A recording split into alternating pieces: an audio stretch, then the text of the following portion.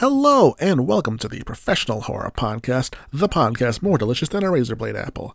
I am your host, the wonderful and very pretty Chris Donovan, and joining me on this lovely October morn, or eve, I suppose, are the Jimmy and Officer Hawkins to my Ben Tramer, the also wonderful and very pretty Penda sisters, Megan and Julia. How are you guys doing today? Good, how are you? We're doing just fine. You talk about better movies than last time. Agreed, yeah. Oh, yep, agreed. So you may remember that last year at this time, Megan, Julia, and I had a pair of episodes on the last two entrants in the Halloween H40 timeline, Halloween Kills and Halloween Ends. You may also remember that those movies, particularly Ends, really pissed us off. I'm not over it. Also, as a side note, for those people who are like, people who hated Ends will eventually get over themselves and admit it's good, I actually hate it more now. It was a dumb idea with dogshit execution last year, and it's still that today. My only regret is that I didn't write down all my notes so I could righteously excoriate it further. But since this podcast, it's a place of positivity, where we feel it's more fun to love movies than to hate movies. I thought this year I would try and redeem old Mikey Myers by reviewing the last two Halloween movies that I haven't covered that I love, starting today with Halloween 2.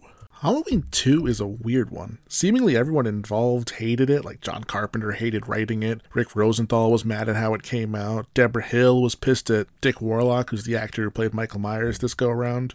Dick Warlock was mad because Deborah Hill waited till after filming to badmouth him. And yet, despite all that, it's still regarded as one of the best films of the franchise. I mean, maybe that speaks more about the franchise than anything else, but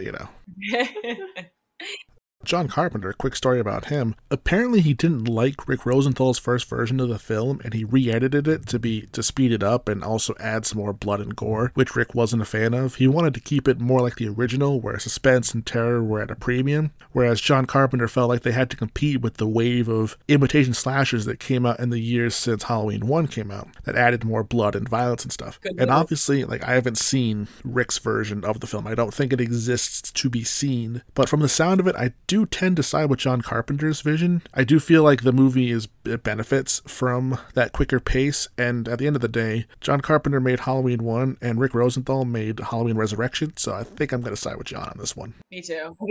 I think we can get, he's the OG. Safe to say, John Carpenter's the man. Yeah. The Thing is one of my favorite movies. This movie, Halloween 2, came out in 1980, and it has a 6.5 out of 10 on IMDb and a 33% approval on Rotten Tomatoes. As stated, it was directed by Rick Rosenthal, written by John Carpenter and Deborah Hill, and starring, technically Jamie Lee Curtis has top billing over Donald Pleasance in this movie, but it's kind of more Donald Pleasance's movie for the most part, for a while at least, because Laurie's a bit sidelined, but we will get into that later. You guys have any thoughts up top before we dig into Halloween 2?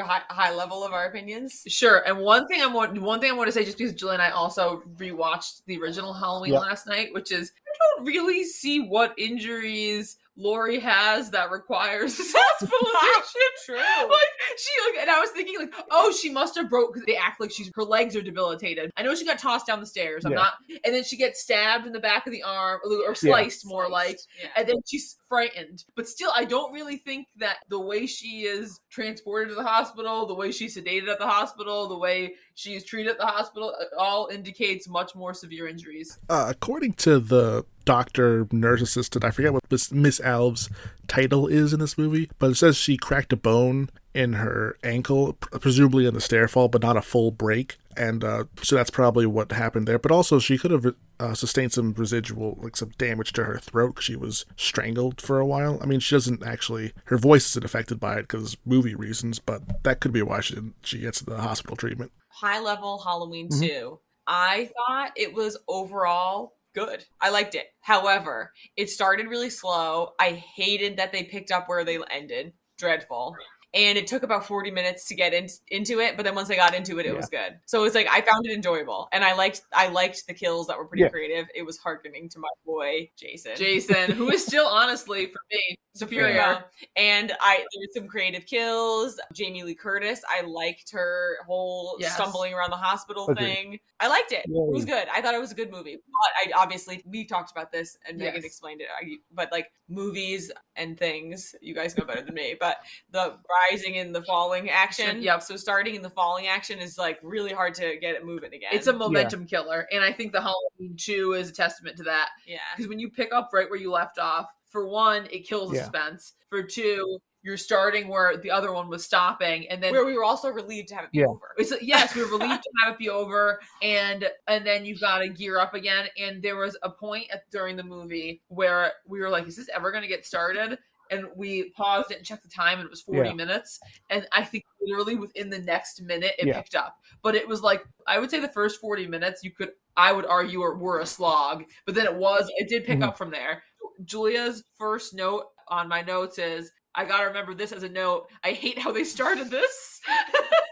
Some of the Friday movies do this too, and it's always kind of bugs me. It's bad for marathoning. Well, they'll just start with, it's like, hey, in case you don't remember the last 5 minutes of the last movie, here it is at the beginning of this one. Which, like, I get from a certain perspective, because I'm sure, they didn't have, like, DVDs and VHS back then, so it might not have seen it since it was out in theaters, but still, it's kind of annoying on a rewatch. Yes. And then they make some updates that I hate, such as, and then I confirmed it when I watched Halloween last night, when Michael falls out the window and then he disappears, it is just grass underneath. In Halloween 2, there is a cartoonish crater in the shape of a hulking man's body, which, by the way, this Michael is slighter and less intimidating than the previous Michael. So also that goes so that makes it even funnier, because there's this big crater in the shape of Michael, which is about, I don't know, I can't give you a weight, but I would say 80 pounds heavier than the Michael we have. It's so funny. I remember, like, when you were texting me that, like, we were watching that scene, I was like, it's giving Wile E. Coyote. Yes. It's like, why is there an impact crater where he landed? I don't know. It's weird. One other thing, though, that is different about that scene in this version of it, which it's not that I like it in a general sense, but it is weird to watch it changed in this version, is they updated the score for the Halloween 2 version. And I love the Halloween 2 version of the theme. It's really synthy. It's got some, like, almost like gothic cathedral kind of vibe. It's really awesome. I liked the music too. It was it was fun. I didn't notice it, like, a difference. Like, I'm just not like thinking like that. But I loved the music. I was like, oh, good score. And I loved the song. Yeah. Oh yeah, that Mr. Sandman. Mr. Sandman. That was good. That was a great start. Finished. Finished. Legitimately, when I think of Mr. Sandman, I just, like, my brain just one-to-one just immediately goes Halloween 2, Halloween H2O. I'm going to say something that I was wrong about, but I'm going to start it, and then I'll explain I think you'll know why I was wrong. Sorry, Dudley just fell off the couch. That was pretty... They were wrestling, and he dropped. Poor Dudley. But in the beginning, I stated, I don't get the Dr. Loomis hype. I feel like he's overblown. I feel like everyone is like, why is everyone acting like his shit don't stink? Why it's like... his run was hilarious. Julie's like, he's a terrible run. Dr. Loomis ain't shit. It was like so bad. Nev Campbell and Scream. Yes. I was like, was she modeling her run after that? If it was that. And also, harkening back to the opening credits briefly, I have a note that said the opening credits have gone on too long and now we're nervous. Yeah, that's like one of my only issues with the Halloween 2 version of the theme. I think it's really good when it's like the beep boop boop beep boop boop beep boop beep boop beep boop, but like it starts so slow. It'll just be like this boom boom boom boom boom boom boom boom boom, and I'm like, come on, I know the theme. Let's get to the theme, guys. Pick it up. In the scene where they go into the house, Michael goes into the house with the older couple, and the husband's asleep in front of the television, and the wife is making him a sandwich, and then he comes in, and then he leaves blood all over the cutting board, and makes that was a good scene. That was a good scene. It escapes. That was a good scene, but Julia had a very so while it was going on, Julia did not seem to be experiencing suspense, because she felt certain that they would survive. The reason she felt that they would survive was that Michael only kills hot people. That is very true. She goes, I didn't know that was one of his rules. And then later he kills not so hot guy. Yeah, as it goes on. Also, before that point, when Dr. Loomis is checking the blood in the Wile E. Coyote outline, we have a townsperson come out, and he's like, "What's going on, man? I've been trick-or-treating to death tonight." And Loomis is like, "You don't know what death is," and then runs off. It's like, buddy, where were you when Laurie was screaming her head off for 20 minutes, man? This horrible town where, like, nobody reacts unless you're being shot at 6 times, and then finally, like, oh, what's going on? What are you guys doing? Yeah. I don't like the townsfolk of Haddonfield. I don't like them. I don't like anyone in Haddonfield. Like, I don't even like Laurie in the first one, but I grew to like her in the second one. In Halloween 2, there are like 3 things that just instantly ping into my brain. Whenever I hear Halloween 2, these 3 images just kind of strike me immediately. And the first one is Dr. Loomis, when we get the Michael POV shot, which leads into him getting the knife from the old people. Yep. Is Loomis running to the sheriff's car screaming, "I shot him 6 times! I shot him 6 times! I shot him in the heart! He's not human!" I don't know. I just love Loomis's raving screams in this movie. What is it? What is his accent? It's a weird English accent. I'm not sure. It's so weird. It's weird. I can't place it. Yeah. No, but that was funny. Loomis was on some shit. He seems like he's in a different genre. He does.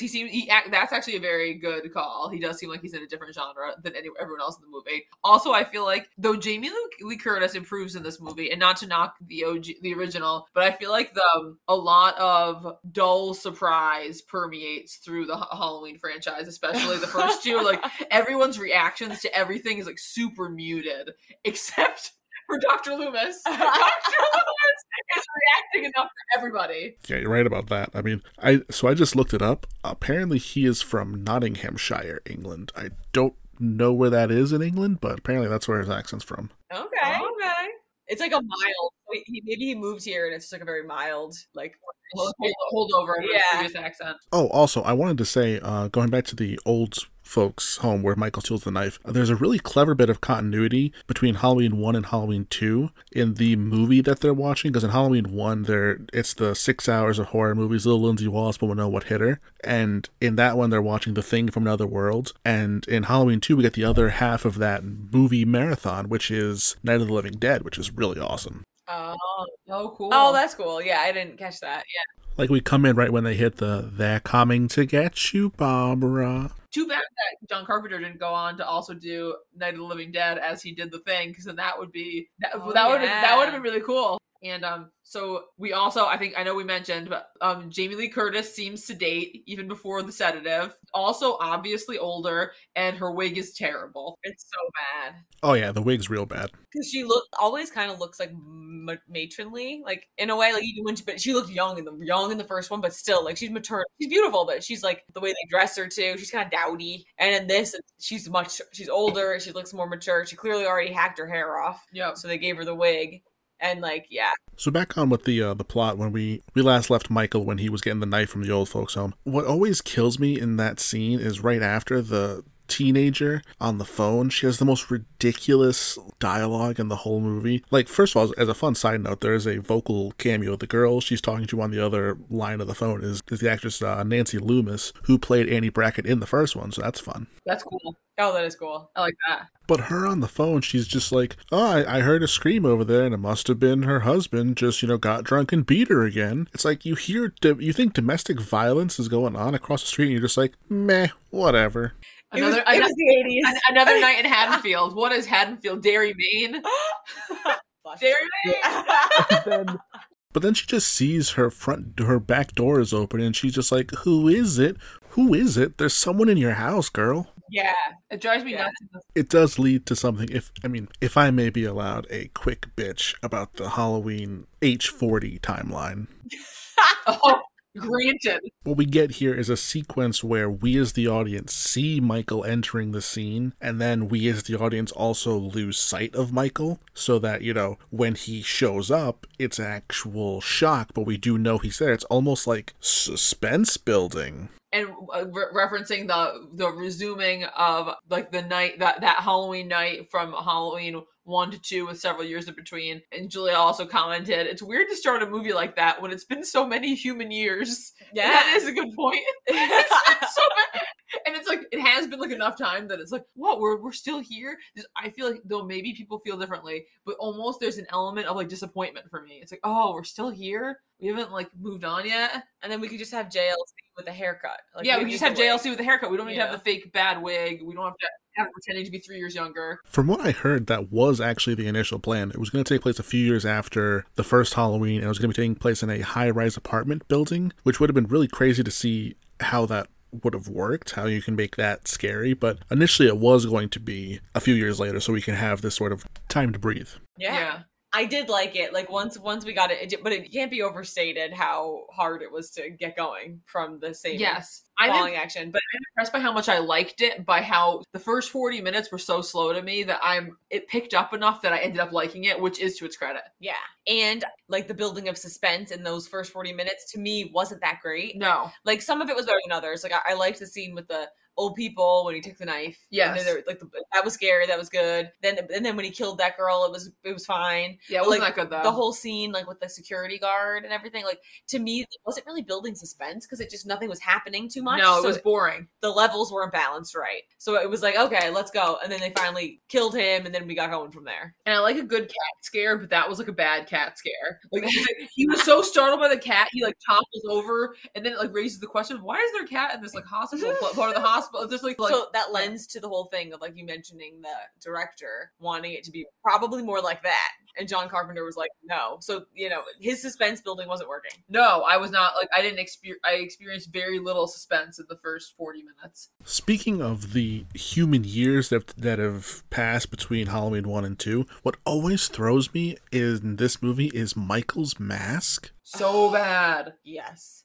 Here's the thing. It's the exact same mask from part 1. A small head? So from what I've read, there were 3 reasons. One is, like you said, just it's a different actor. Last movie was an actor by the name of Nick Castle. This movie was an actor by the name of Dick Warlock. They're different sized people with different shaped heads. It's a cheap Halloween mask. It's going to sit on their face differently. Reason 2 is apparently in between takes in the first one, Nick Castle would fold up the mask and put it in his back pocket, which, led to some creases and stuff like that. Reason 3 is the weird one, is apparently Deborah Hill in between films is the one who had possession of the mask, and she kept it in a box under her bed. And apparently Deborah Hill was a smoker, and so if you ever see like a smoker's house, sometimes like the wallpaper gets kind of yellowed, and that happened to the mask. That's why it just has this weird yellow look to it. Yeah, the wallpaper, the wallpaper. Yeah, it's gross. Yeah, that should be in a museum.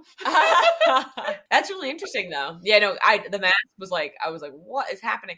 But I just didn't really like the new guy. His physique wasn't right. Like, he was too I don't know what slight maybe. He wasn't that his body language. It just was it wasn't working for me. With the actor Dick Warlock is about an inch shorter than Nick Castle. He's definitely a lot stockier, and I do think there are some scenes where his movement doesn't really work too well. But then there are other scenes where his really slow, deliberate walking, like when he's chasing Laurie through the hospital, I think that's when it really does work, though. Yeah, and he walked through glass. Oh, I love that. One thing that kind of pisses me off, and we'll get back to the plot in a second, but Deborah Hill, apparently Megan agrees with you in that she didn't like the way the Michael Myers actor in this movie, Dick Warlock, how he moved. So he didn't match his movements to the original Michael very well. He was too slow and it wasn't that great. But according to Dick Warlock, the actor who played her, Deborah Hill was on set every day of the shoot, and he would always ask her, hey, am I doing this right? Should I be doing something differently? And she kept saying, no, you're fine. Keep doing that. And I'm like, that's kind of rude. That is rude. So she didn't like how it came out, but then, she's going, should have given him notes. Yeah. And to be fair, again, after the first 40 minutes, I was into it. I wasn't thinking about it, but at first, I was thinking about it. When he was interacting with the scene, with the world, but not actively killing people, I found him not scary. Yeah. But in the first one, I felt like that guy can, especially after the rewatch, that guy can loom. Like the looming was good. It was his inaction was scary. I found this guy's inaction to not really be scary, but the actions were scary. So I don't know how to quantify that either. Like, how does one loom scarily? It's screen presence. It's screen presence. I really don't know if you can teach that. Can you loom a little more frighteningly? Can you loom more frighteningly? And it's like you're exuding something. Yeah. We also, when we're following Jamie Lee Curtis, we're introduced to 2 new characters, 2 EMTs. One named Jimmy, who's this young, sweet, almost a himbo, I would say, and the other is Bud, who is just the worst. He's just an absolute sleazeball at all times. Bud, who's totally an XB of Ned from Friday the 13th. And why do they have the same hair? I think that made me confused. A little confusing. Chris Donovan, I need to tell you a comedy of errors that surrounded this movie. So you informed me correctly that this was Ben Tramer's first and only appearance in the franchise. I interpreted that as Ben Tramer would be Laurie Strode's love interest. So when we're introduced to Jimmy, the EMT, I assumed he was Ben Tramer. And then we go through it, and then I tell Julia that very confidently. And she's like, all right. And then there's a conversation when he gets called like Jimmy very clearly. And Julia's like, did they just say Jimmy? And I'm like, I think they did. And I'm like, I thought he was Ben Tramer. And literally the next scene is the Ben Tramer scene. It was very funny. And then I had to acknowledge afterwards that Ben Tramer, Death by Cop, was the funniest possible outcome. That was really funny. It's hilarious. Thing number 2 of my 3 things I think of when I instantly think of Halloween 2 is Ben Tramer. The funniest thing ever put to film. It just like becomes a slapstick comedy for about 5 minutes. Yeah. And the fact that she had a crush on him in the first one, like, and it's very funny. And it's set up that they're maybe going to the Halloween dance the next day. Yeah, that on Saturday. It's like really funny. Dark humor. And then even like in the original Halloween, Annie mentions that he's out drinking with his friends tonight, so he won't be home till. And then it's like he's out, all right. And then and I'll never know, or unless they've talked about it, in which case I will know. But I also don't get the impression that the people making the movie realized how funny that was. Yeah, I agree. Like that was part of the laugh. The cop fucking tearing down the neighborhood like a bat out of hell. Like I don't even know how fast, 80 miles an hour. And Ben Tramer was groggily walking through the street, like very much telegraphing his movements, very much not at all sneaky. And then they fucking nail him. And what's the car full of explodium? Huge explosion. And then the cop says something to the effect of, he came out of nowhere. And it's like, no, he didn't. He was there the whole time. What makes it funnier is it's bookended by 2 very serious scenes. It's like you have Dr. Loomis and Sheriff Brackett in the car having a really serious talk where he's, Brackett's like, I'm at that time where I'm done taking orders from you and you let him out. And Loomis is like, I didn't. I tried to warn everyone I could. And then they see this guy in a Michael Myers mask, but with frizzy blonde hair, and he's clearly holding a trick-or-treat bag, and Loomis runs out, trying to shoot him, and like you said, a cop car just plows into this kid at like 80 miles an hour, plows into a van that just explodes in a giant fireball, and then the cop is like, oh, I'm sorry, he came out of nowhere. And then another cop pulls up and is like, Sheriff, we found 3 bodies, one of them was Eddie's, and they all pile into that cop car, and then just leave that one cop, I guess, to just pick up the pieces, I guess, just like call for backup. I don't know. And Ben Tramer is so horrifically burned that they're like, no, he was practically ashes. Like that was an insane. And then they show his body later. Don't they? They show his body. Yeah, they do. I loved that. That was hilarious. But I agree that they didn't know how funny it was. That was. Like, honestly, that's what made it funnier was the way it was. The whole scene played out. It's like this isn't intentional comedy, but honestly, that makes it funnier to me. Yeah. It's so funny because he's just like, he's name dropped in like 5 different Halloween movies. And the only time he ever appears on screen is when he's horrifically murdered. Not by Michael. Yeah, not by Michael, but just by a random cop. Like negligent homicide by a police officer is the only time Ben Tramer ever shows up on screen. It's hilarious. Yeah. It's so funny. That is really funny. I love it. Ben Tramer, best character in Halloween. Best character in Halloween. That's why when I did my thing at the beginning, I made myself Ben Tramer in my comparison because, I'm on fire, You're on fire. But I do love all of that. And then I've reached a point in my notes where I'm realizing maybe why the movie turned around, which is that they, if you remember the hospital scene with Jimmy and the pervert, and I think that's when the girl that the pervert like paws at later comes into the scene, and then they're smoking a joint, and then Julia and I, okay, you and me too. So then we smoked a joint, and then things took it up to like after. Yeah, but we never really smoked before the movie. No, we took an edible, I believe. Okay. Yeah, I think that was it. Okay. Yeah. Oh, that reminds me of, I guess, technically a subsection of the 3 things I remember when I think of Halloween 2. The 4th thing would be Bud singing Amazing Grace, Come Sit on My Face. Come sit on my face. Oh, yes! Yes! That's literally the next note. I made Megan write that. Yep, Amazing Grace, come sit on my face. Yeah. I liked that guy. I mean, not the character, like he's obviously a sleazebag, but I felt like the guy played him really intentionally. Yeah.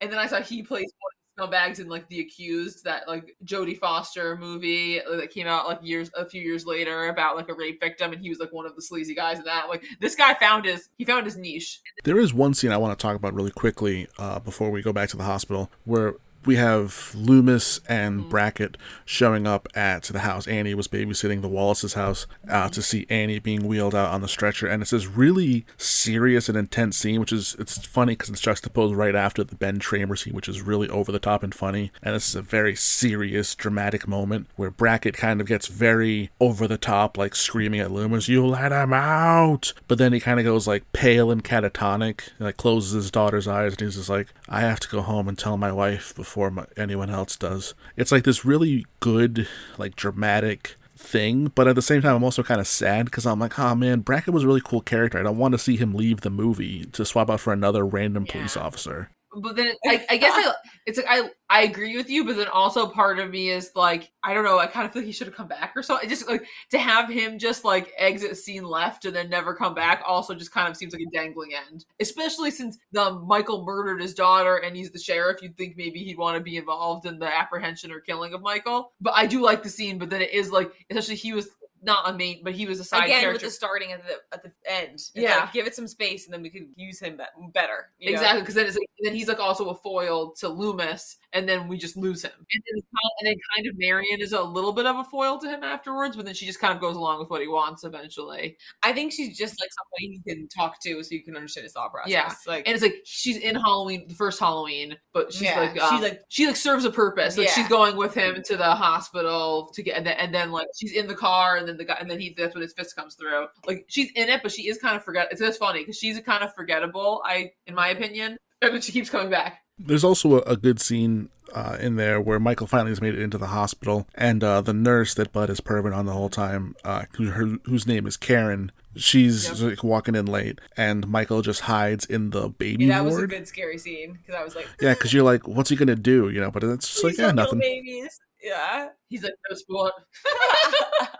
But yeah, that was actually good suspense building. One thing that this movie does that not a lot of Halloween movies would do from here on out was still portray Michael as like intelligent and as like a planner. Like he cuts out the phone lines. He takes the security guard out first.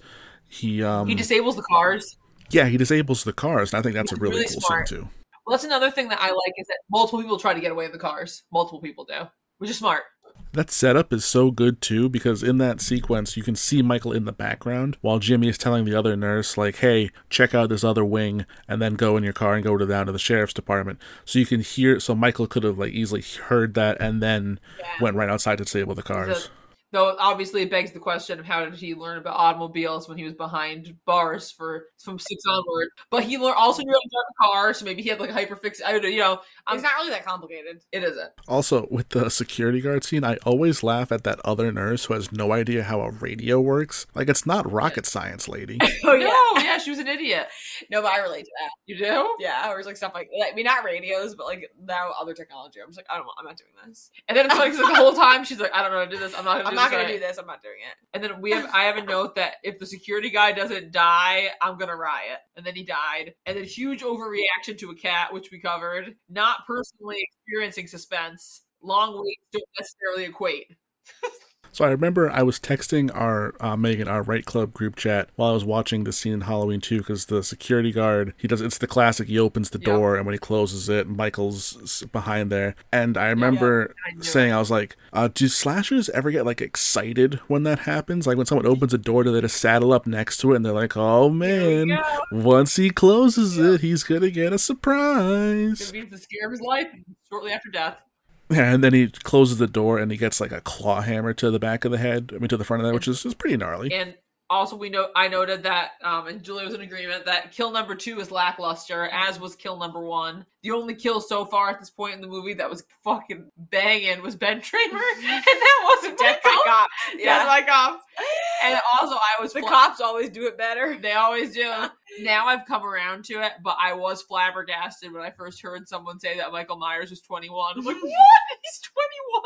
Well, that is the thing that might have thrown you off, because I know Dick Warlock, the actor playing Michael Myers in this movie, he's 41. So that definitely probably has a... He has like a more mature physique. And Yeah, then more like mature Glenn gets so physique. buff. Like, you know, Yeah. in the mental asylum. Like, get that kid off the pull-up bar. Yeah.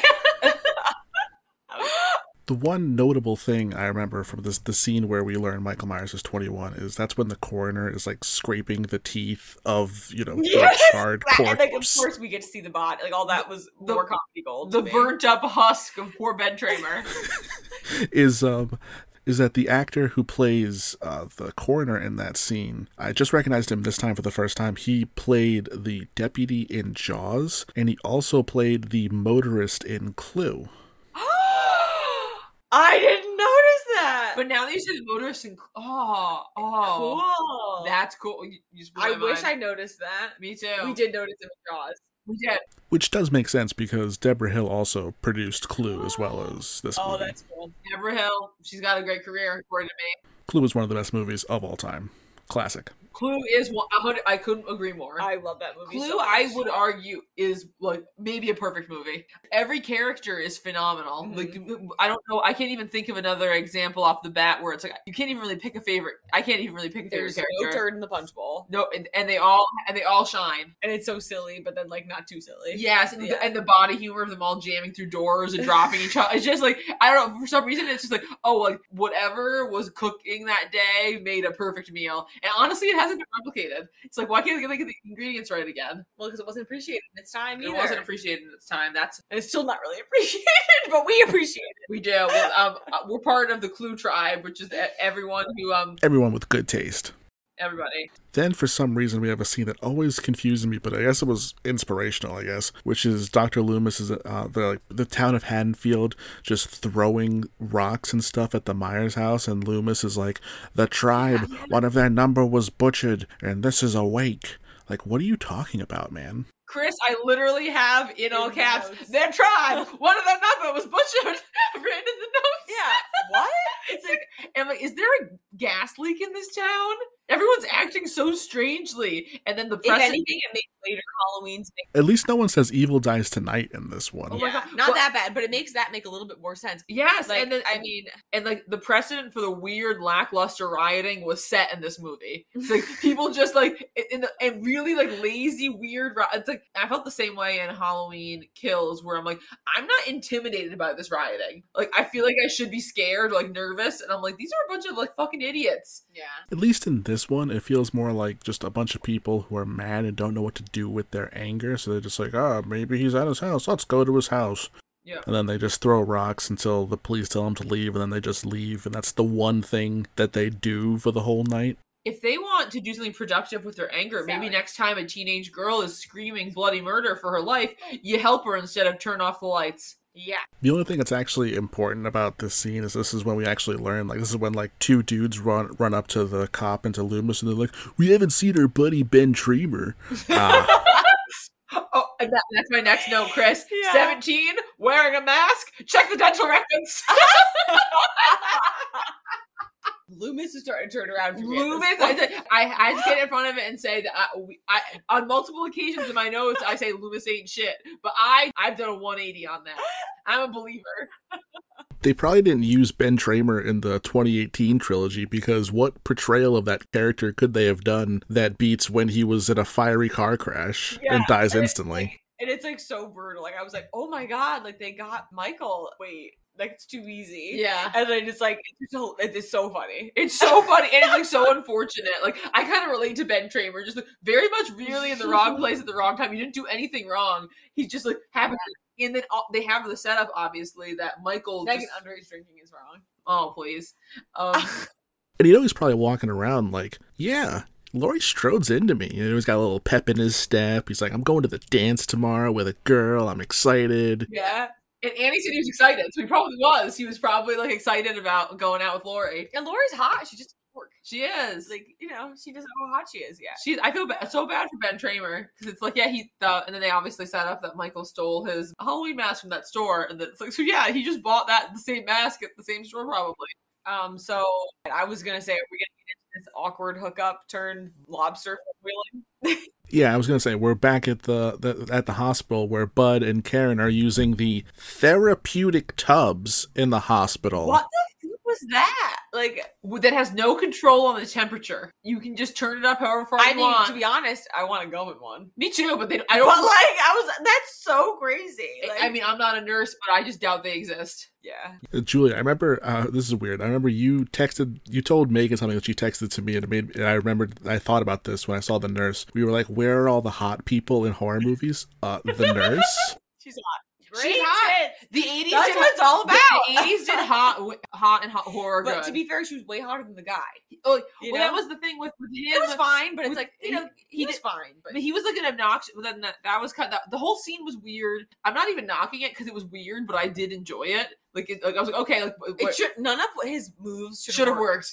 He does that weird thing, and then she like majorly rejects him, but then she like gives. It's like, and then if you're gonna give in to him, why don't you just hook up in the bed? Why are you gonna check the ward and then go to a fucking therapeutic tub, essentially a hot tub? Kill. Yeah, it's only for the kill. And I have to say, it was a really cool kill. It was a cool kill. Though, I mean, and I get why they did it. I'm not saying they should have done it differently, but just the way it all played out, the Bud, who was like a major jackass, gets like the relatively painless kill, and Karen, who was the much nicer person, gets the fucking like the worst kill in the movie.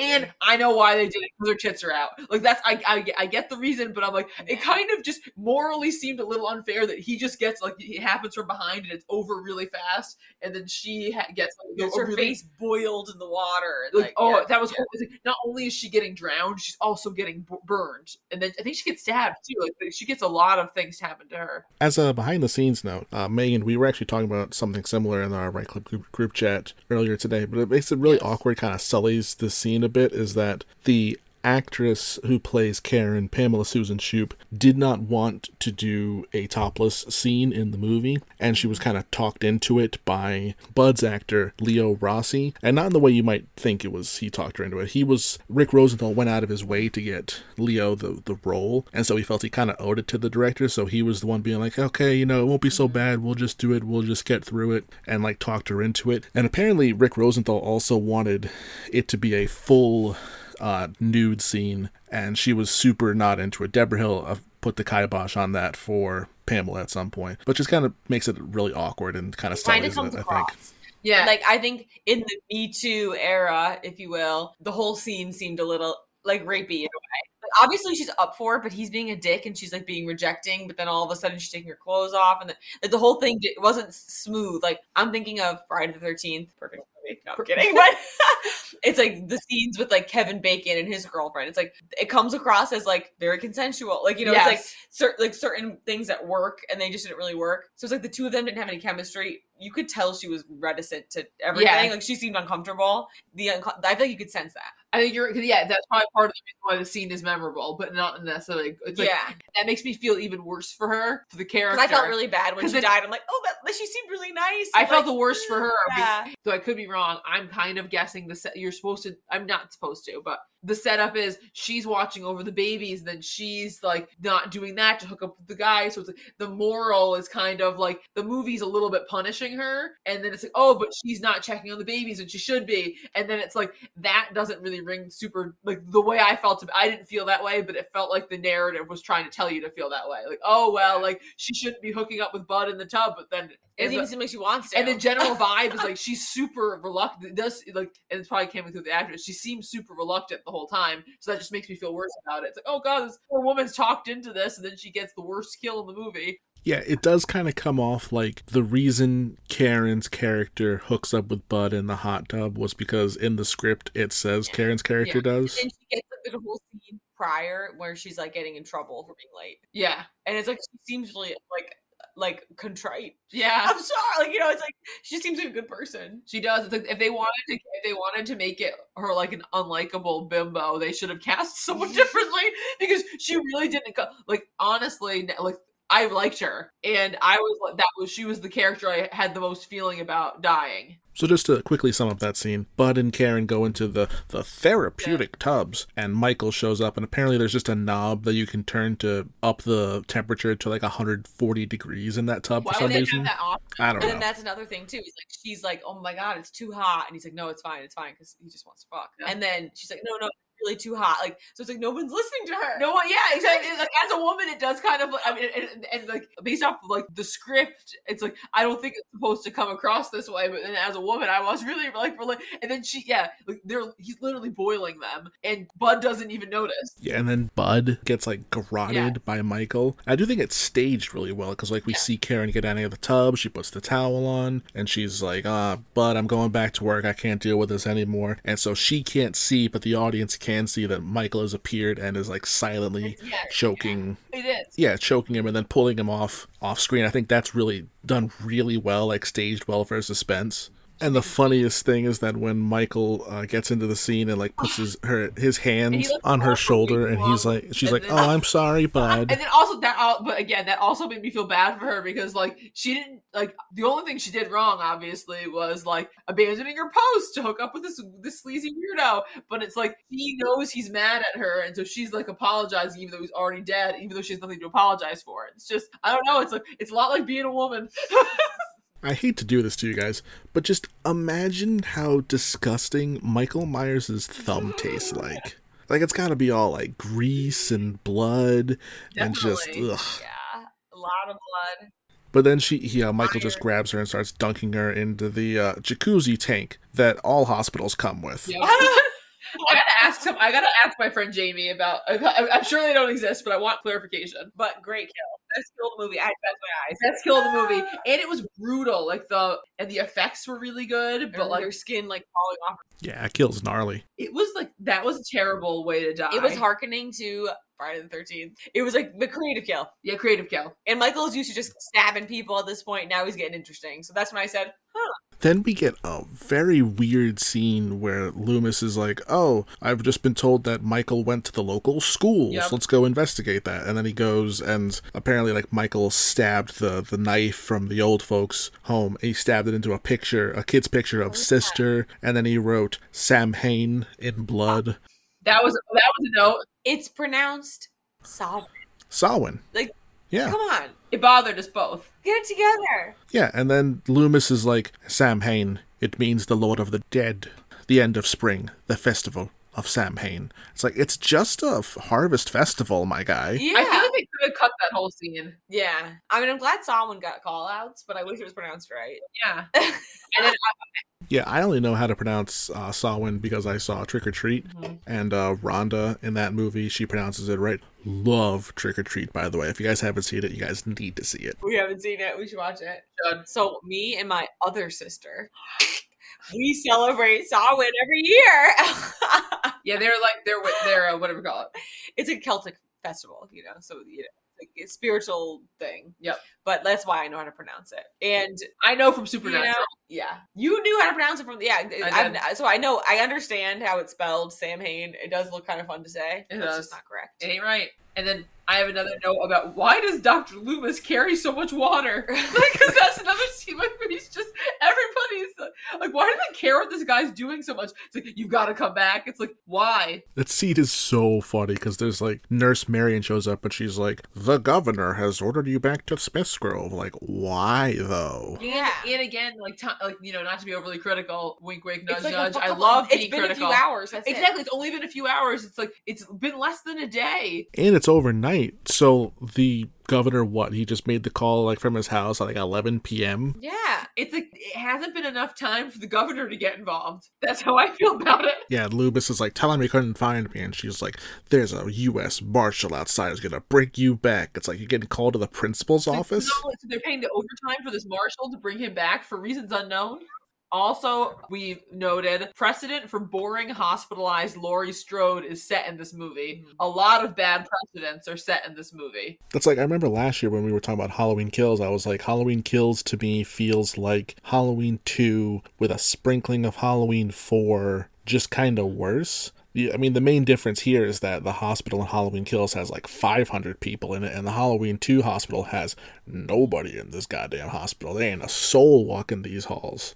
And that's freaky too. And it's like people keep dropping off too. Yeah. The hospital's more and more empty. It's like a very And then I do worry about the babies. Yeah. Because no one's watching the babies. And I mean, I know it's he'll live. Michael's not gonna kill him. No, Michael, that's true. But then there is that big, I don't want to skip ahead, but big explosion.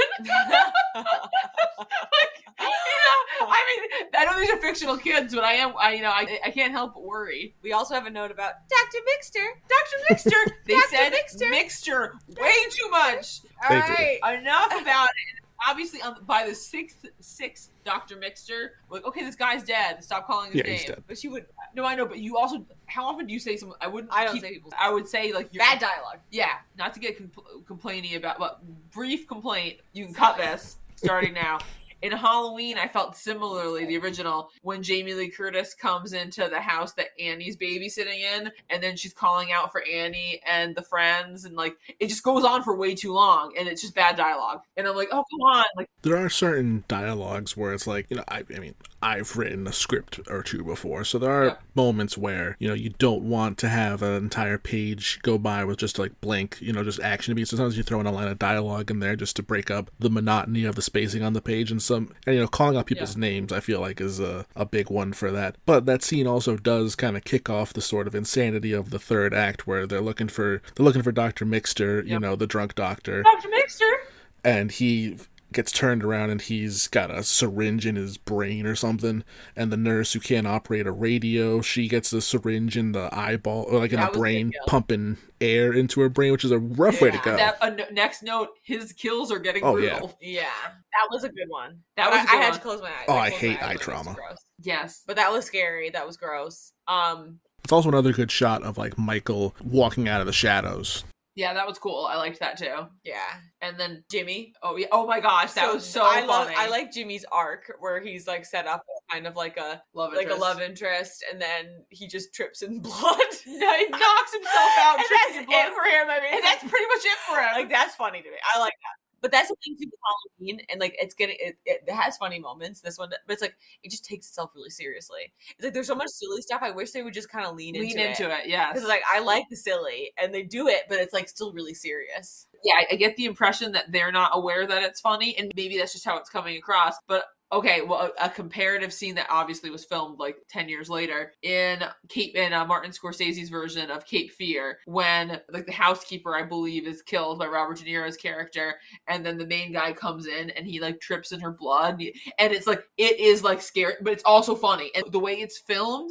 they're aware it's funny, scary, gross, and funny. And I like when you feel like you're in on it. This was just like, oh wow, this is funny, but they don't know. There's also some cool stuff here, like again with Michael being a planner, because the reason why the nurse and Jimmy are running all over the place for Dr. Mixter is because Laurie has seemingly gone like catatonic with the medication she's using, so they're running around trying to find something to find her, and it seems like as a result, like Laurie's bed is almost abandoned, and Michael uses the nurse call button, the nurse call station, to get the last nurse out of Laurie's room, and then he stabs her bed, but it's all pillows. Like Lord of the Rings. Lord of the Rings. Yep. But now Laurie has gotten up and she's actually doing something in this movie for the first time. And so my first note on Laurie, when she finally starts doing shit, which is like 50 minutes in, an hour in. Could be an hour. It reminded me a lot of Kill Bill Volume 1, when the bride is hobbling around, her legs aren't working, like trying to get out of the hospital. So I was like, that definitely was an inspiration. Maybe not definitely, but probably. I would say it was. And like, she's sort of a similar type of woman. Like, they're both these like lanky, beautiful, kind of strange looking women. Gazelle women. I was like, oh my god, it clearly had like a pop culture effect.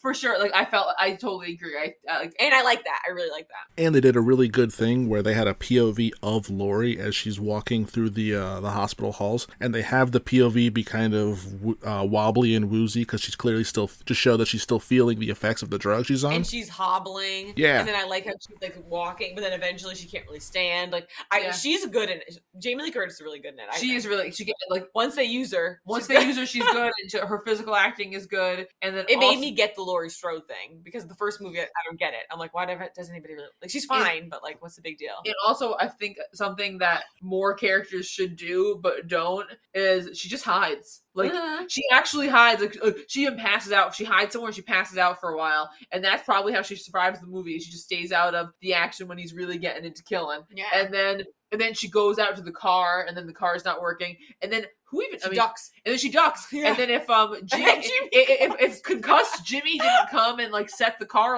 thing off, it's like me. I mean, who knows? Is Jimmy Josh Hartnett's father? If he did, he got into heroin after.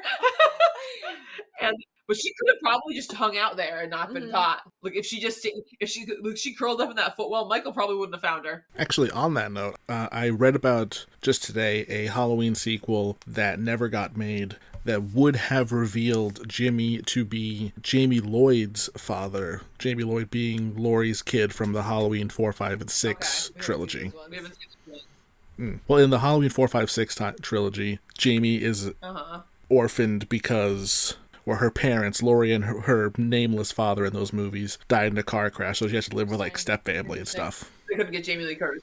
As for Josh Hartnett's character's father, we don't know. We'll get into that. There is one really good scene of suspense I want to call out here. There's a scene where we see the nurse and she's near the security guard's desk, and the camera pans down to the security cameras, and we can see a door being closed, but it pans back up to the nurse, and then we hear diegetically the door closing. So we as the audience know this door that Michael just walked into is close. And then we see the nurse, we go back to the nurse and she walks off, and then we pan back down to the cameras and she shows up on the same camera that Michael was just on. That's good. Really good stuff. And then as she gets to the door, Jimmy jump scares her because I guess Jimmy's a jerk sometimes. I don't think he means to be, but yeah, he's an idiot. Which is kind of nice. He's kind of a bimbo. Like, he is like the female bimbo. You don't really see he's a bit of a himbo. No. Presented in a movie. And he seems to mean well. He means well. He seems like a nice guy. Yeah. And the chase scene was good. The chase scene was very good. The chase scene was very good. From here on out, we're cooking with gas. The whole thing is good.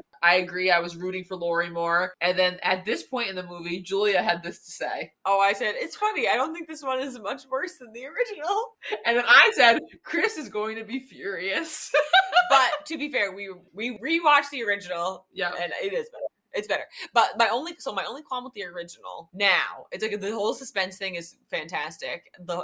I like the way it's shot is good. I like the little, you see the mask at the beginning. Yeah, that's cool. I like the mask shot. It's cool. My only problem with it, which overwhelmed it the first time I watched it, is that the dialogue sucks and the characters kind of suck. So it's like all the women, like not women, girls, I guess, like they're mean to each other. It's like you don't root for anybody. So it's like it's hard to care, but like everything else is excellent, but that's pretty major to me. So I always love because Deborah Hill, she kind of credits herself for writing the girls' dialogue in that movie because, I know how girls speak, and it's just one of the wackier, weirder parts of the film, but I just love it so much. I just love, like, PJ Soul's character just every 5 minutes just going, totally. It's fun. Totally.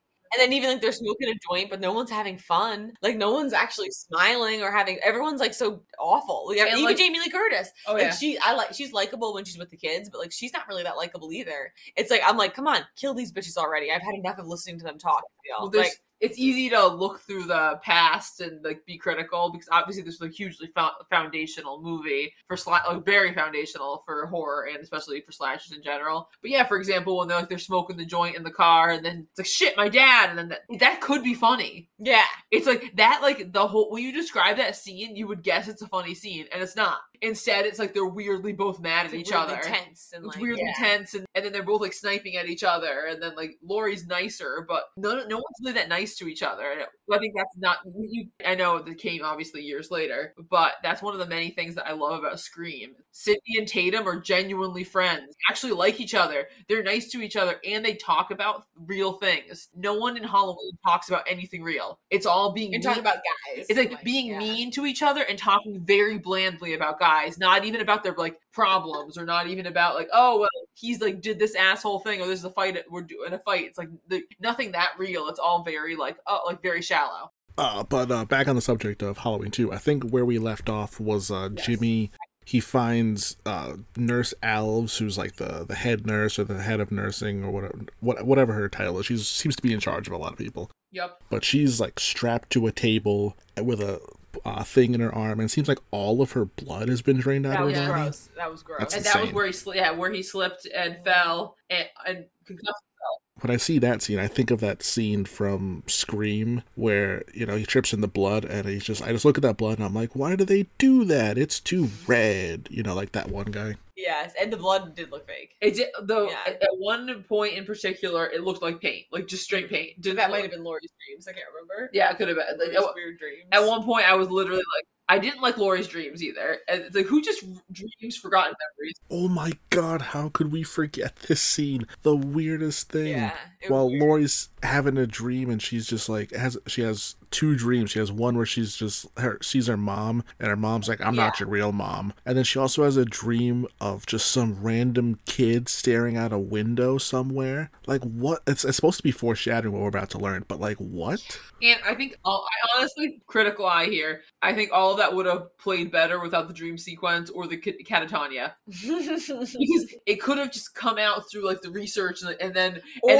not at all. Or not at all. Obviously, I would have preferred that. Okay, that was actually my fundamental takeaway from Halloween 2, and this goes forward into Halloween H2O, is that Michael's preoccupation with Laurie should have just been psychosexual. And honestly, it still kind of seems like it is. It works from the jump. It works from the jump. And like, even how like she drops like he's like, I get like he seems like he's preoccupied. It's pretty random. He's like, oh, then he gets preoccupied with her. He gets preoccupied, and then he doesn't kill her, and then he gets like, and then obviously with all the heavy breathing and all the penetration of like stabbing implements, it's already very sexual, and that's kind of the thing about horror too. I think it also just makes total sense as just like a straight up targeting thing, you know? Yes. Like, I remember when I first saw Halloween 2018, I thought, and apparently I am wrong, but when Michael first sees Laurie, I really thought that there was a bit of recognition in Michael's body language, and he just saw her and was like, you. Yeah.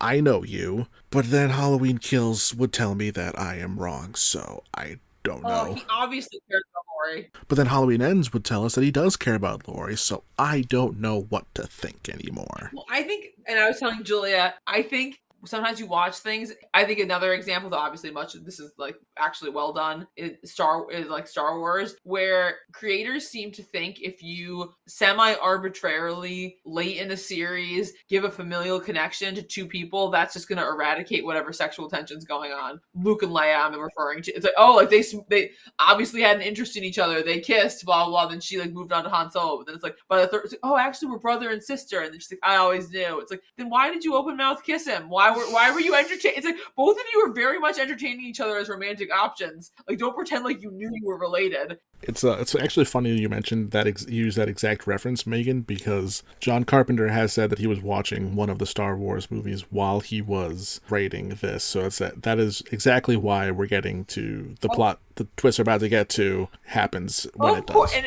I also it's unnecessary. It's unnecessary, and I also feel like it's convoluted. And if they didn't say it, then they could just like keep this as canon.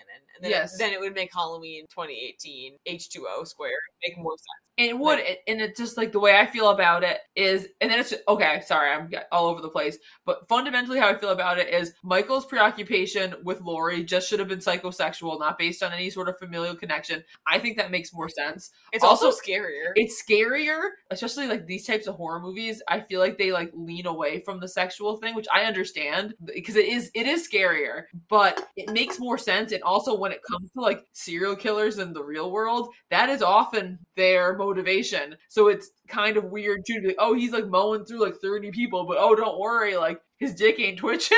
Like it's just like it's all about the all about blood. I feel like it's sanitized. It is. And I think it's weird that we have these movies that, or like all, and obviously right now, my big complaint now too is that things are no longer sexual or sensual, like in generally. It's like, but you have these movies where like there's tons of nudity, there's tons of sexuality, but we're just like excising that from the villains. And it just doesn't really make sense. I do get trying to keep it away from Michael specifically, only because like his character is always supposed to be like the purest like embodiment of evil, you know, kind of thing. So to be like evil has a boner. Is it like also, doesn't it often have a boner? Evil has a boner a lot. That's the other thing. I prefer the fact that Jason isn't sexual because he was like a little boy and then died and then there's like none of that makes any sense. And so I kind of appreciate that there's no rape element.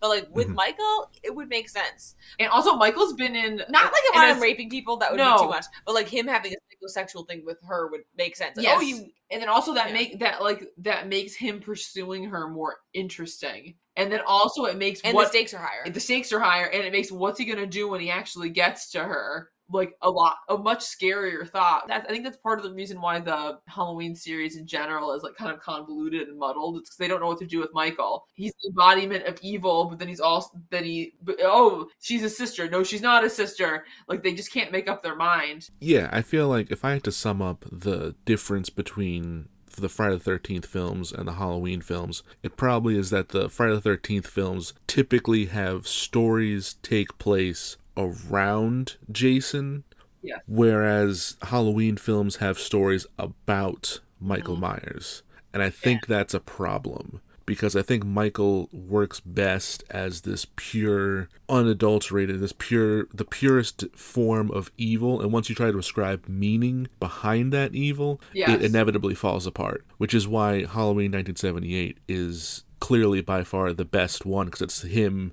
at his only just blankest evil. Yeah, and it should have just not, obviously, armchair movie review right here, but they should have stopped with one, because that's what, but they never would have. But they should have stopped with one, because it's like... Well, that's the thing, too. It's like Friday the 13th. It's like schlocky sequel after sequel. They don't make any sense. No, like, but they don't try to. It's like, they don't try to, and it's fun. And it's like, Halloween was like, oh yeah, we'll do, like, let's make a bunch of sequels. Like, there was the pressure there, but it was like, it's never stopped taking itself really seriously. So it's like... That's boring to me. Like, to me, it just doesn't really work as well. Like, Friday the 13th, it's not quality, but it manages to be, like, entertaining to me.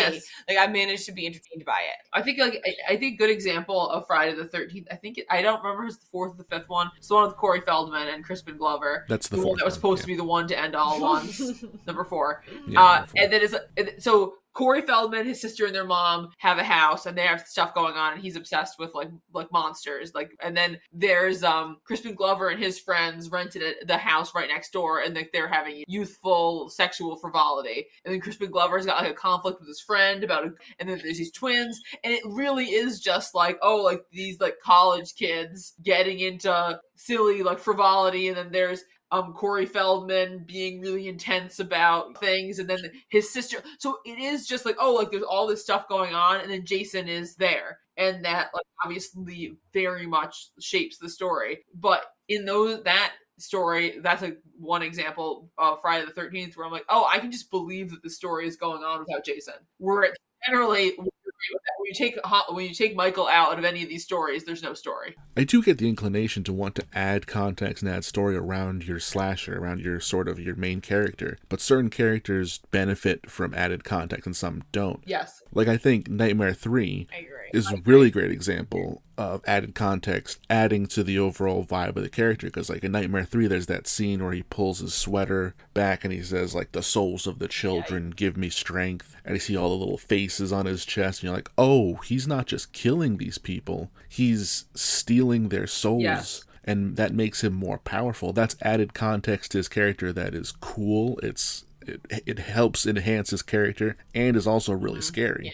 Whereas other characters, some like the Strangers, benefit from less context. And I mean, I don't really like the Strangers that much for that reason. But... And then like they're giving it more context, but it's just like, huh? And then they just disregard it later. So it's like it's kind of funny, but like it's indecisive. It's indecisive, and to me, it's like if we're just going to be funny about it and like not take it seriously, that's fine. But the tone is pretty serious. Well, that's I think another reason why I prefer Friday the 13th series is because it's like, and for example, Mrs. Voorhees and the killer in the first one, it's like, how are we going to continue the series? It's like, we're not going to explain it, whatever. Jason was a little boy. That works with my thought process. Exactly. It's like, now he's like, forget it, let's not talk about it. No, and then I think they even have Ginny be like, try to like posit some type of theory, and it's like, whatever, it is what it is, moving on. And then it isn't until the third one that he even gets his signature hockey mask. That's just a movie, that's a series that rolls with the punches, and I respect that. Like, Halloween just takes itself too seriously, but other than the first one, and generally not high enough quality. And it's not that interesting a backstory either. It's like, some guy that killed his sister. Yeah. It benefits from the mystery, though, of like why this 5-year-old kid just suddenly snapped and stabbed his sister. That gets you through the first movie 100%. Like, but not the subsequent 6. Subsequent, and you're right, floundering a little bit. And I think part of that probably is also either the benefit or the opposite of when we were born. In the 70s, that might have been enough. but in terms of the violence that we've seen from like as far long back as we can remember, but back then I think that it was probably different. Or same with like the 6-year-old murdered his naked sister, like that's also fun. And then it's like, oh, he's the epitome of evil. And then again, like to me, I'm like, oh, like I feel like a lot worse things have happened. That sucks. That's a tragedy, but that's not even the worst thing that's happened this week. So not to be a downer, but there I go. Speaking of that unintentional comedy aspect you guys were talking about, back on the plot point we left off with for Halloween 2 was the blonde nurse. After checking the wing, I guess she goes out to her car and she sees all the cars have been sabotaged by Michael. And then she goes back in the hospital. She sees Laurie and she's like, "Oh, Laurie!" And Laurie looks around, like turns around and doesn't acknowledge her really. But then Michael appears and stabs her. Scalpel. Yeah, with a little scalpel, and like her shoes, her like nurse clogs, just like plop off onto the ground. That's funny. Yeah, that's funny. That's a good kill. But it was like hilarious, like the scalpel. I'm like, oh my god. And I was reading the TV tropes on it after, and like that's like one of those. It's like another thing that wasn't intended to be funny. People are like, oh, this was like unintentionally funny, and I'm like, see, lean in. It's funny. Why can't we just let it be funny? And then after that, though, we get the Michael Laurie chase scene, which I love. I think it's so good. I love that. Was actually a really good chase scene. I love that chase scene. Yeah. And then she's so tenacious. Yeah, and this is where like that slow moving Michael we were talking about earlier. This is where it actually really works, where she's limping along because of her injuries and he's just walking so slowly after her. And then her limp gets worse and worse, which makes sense. And then her, like, I respect her tenacity. And Laurie, she has to like wait in the elevator, and as Michael's slowly approaching, and I guess elevators back in the 70s would just say like, "Screw you," because even though he puts his hand in the elevator to stop it, it still just closes without him. But it works for Laurie, so good for her. Yeah, but we have bitch ass elevators these days. If they feel a gust of wind, they'll open up. We would be so dead. And then Laurie goes out after she gets out, she goes out to the parking lot, and apparently she just happens to pick Jimmy's car to sit in, which is, good for her, I guess.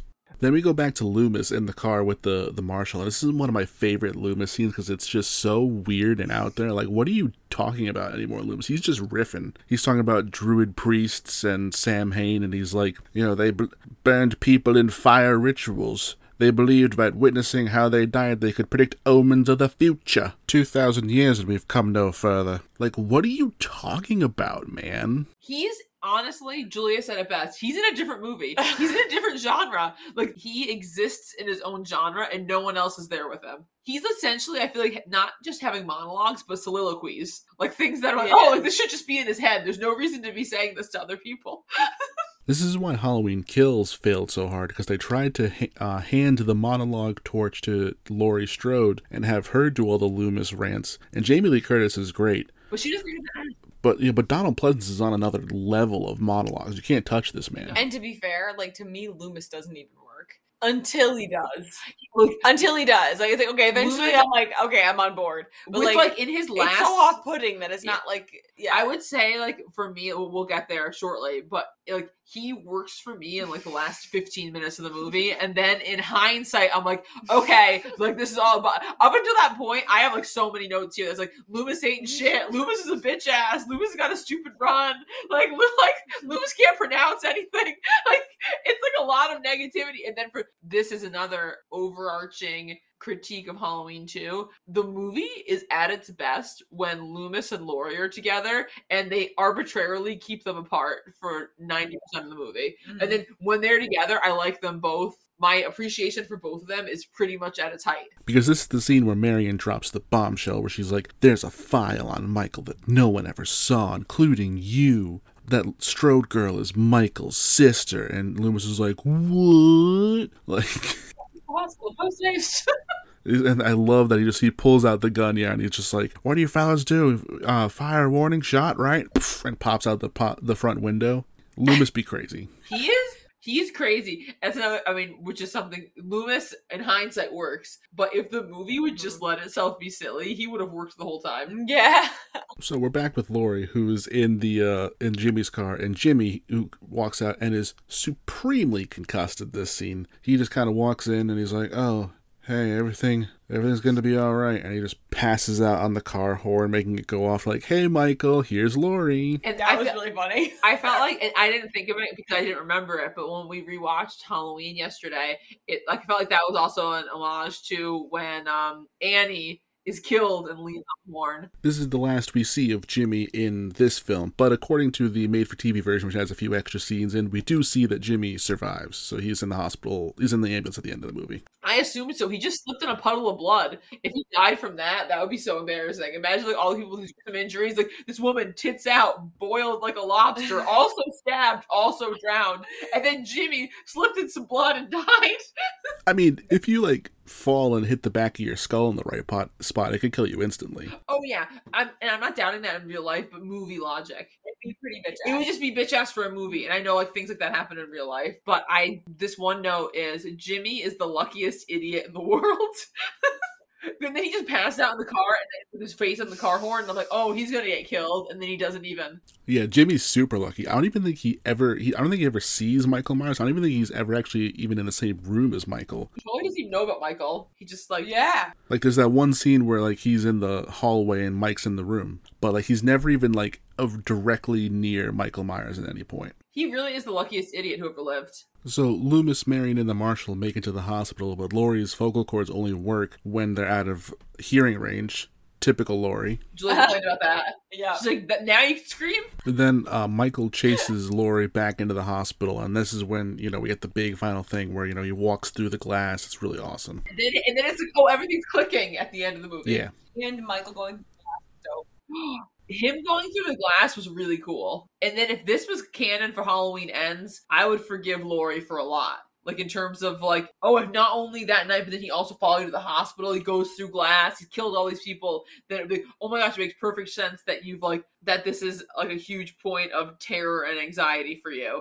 Like, that makes perfect sense. But then the fact that Halloween 2018 excises Halloween 2 and just makes it the first night, it's still just dumb. I agree. I think, like, for future sequels, Halloween 2 is pretty essential. Like, it needs to be a continuation of this one, I think. Agree. It just makes it everything... I think... It makes everything feel more natural, I feel like, the progression of Laurie's story and Michael's story. Even if you wanted to be like, oh, that file that they said their brother and sister, it was a misprint or something. I don't know. They could have dropped the weird relation thing, yeah. I totally agree. And I love that Michael's acting after Loomis shot him 5 times this time, I counted, is enough to convince the marshal he's dead, and then he pops up and grabs the marshal. And I like that both Loomis and Laurie are not fools. They're like, don't do that. Don't do it. We've been fooled before. Laurie was fooled like twice. And like that, and then she kept turning her back. I'm like, come on, don't turn your back on it. But now she's learned in Halloween too. And Loomis, I don't know why he thinks it's a good idea to give Laurie a gun in this scene, because she's like the OG weapon dropper. But he gives it to her, and apparently though he gave her the gun with all the bullets in it because he doesn't have any bullets for when Michael shows up and he gets stabbed by a scalpel. With a bitch-ass implement. And now we've reached thing number 3 I think of when I think of Halloween 2. Thing number 3 is one of the coolest shots of this movie, which is when Laurie takes the gun and she shoots pap pap right in Michael's eyes, and he has that shot with the blood streams going down the 2 eye holes of the mask. Yep. Love it. I have a note on that, yes. It's so cool. I like that a lot. But then that note is followed by a silly amount of swinging. I really like the him just blindly swiping, trying to get to Loomis and Laurie, but he can't see. It's like he's so full of rage, he needs to kill them even though he can't see him. It is. I just think they should have cut it in half. It just went on too long. There was just too much silly swinging. And then Loomis and Laurie, they both turn on these gas tanks to sort of disorient Michael, so he doesn't know where they are, so he's just swinging blindly, and he can't rely on his hearing anymore. And then also, I think it's an oxygen tank, so then that way he can blow him up. Yeah. And then Laurie gets to run away, and Loomis is like, it's time, Michael. And he uses the lighter he stole from the cop in the earlier scene to ignite the oxygen and blow up himself and Michael. Very cool. And this is where my note is, Loomis redeemed as a pretty cool dude. And the seemingly killing Loomis. I was gonna say, because I know Loomis comes back. How does Loomis come back after this? They put a minor burn under his left eye and call it a day. He was incinerated. He was Ben Tramer, if you may. A minor. Yeah, they just put a burn under his eye and say, yep, well, Loomis survived. And I do think it's important to note that in Halloween 4, when he shows up, Michael has been in a coma for 10 years. So is Loomis stronger than Michael? Is that what we're saying with these movies? More immortal than Michael. It's just, I think the hubris of the 80s is like nothing else, because I feel like that happens in multiple horror movies where it's like, it happens obviously in Friday the 13th, obviously in Halloween, and obviously in Nightmare on Elm Street, where some jamoke has the audacity to say, we're really killing the slasher villain this time, and we're going to kill him in a way that he can't come back from. And then like a year later, someone tepidly has to revive him. Like, why even make it so extreme? Or it's also kind of like how with Halloween Ends, we complained about that one woman who survived after she was like stabbed in the throat with a fluorescent light tube. But like at least she wasn't involved in a giant hospital-sized oxygen explosion, you know?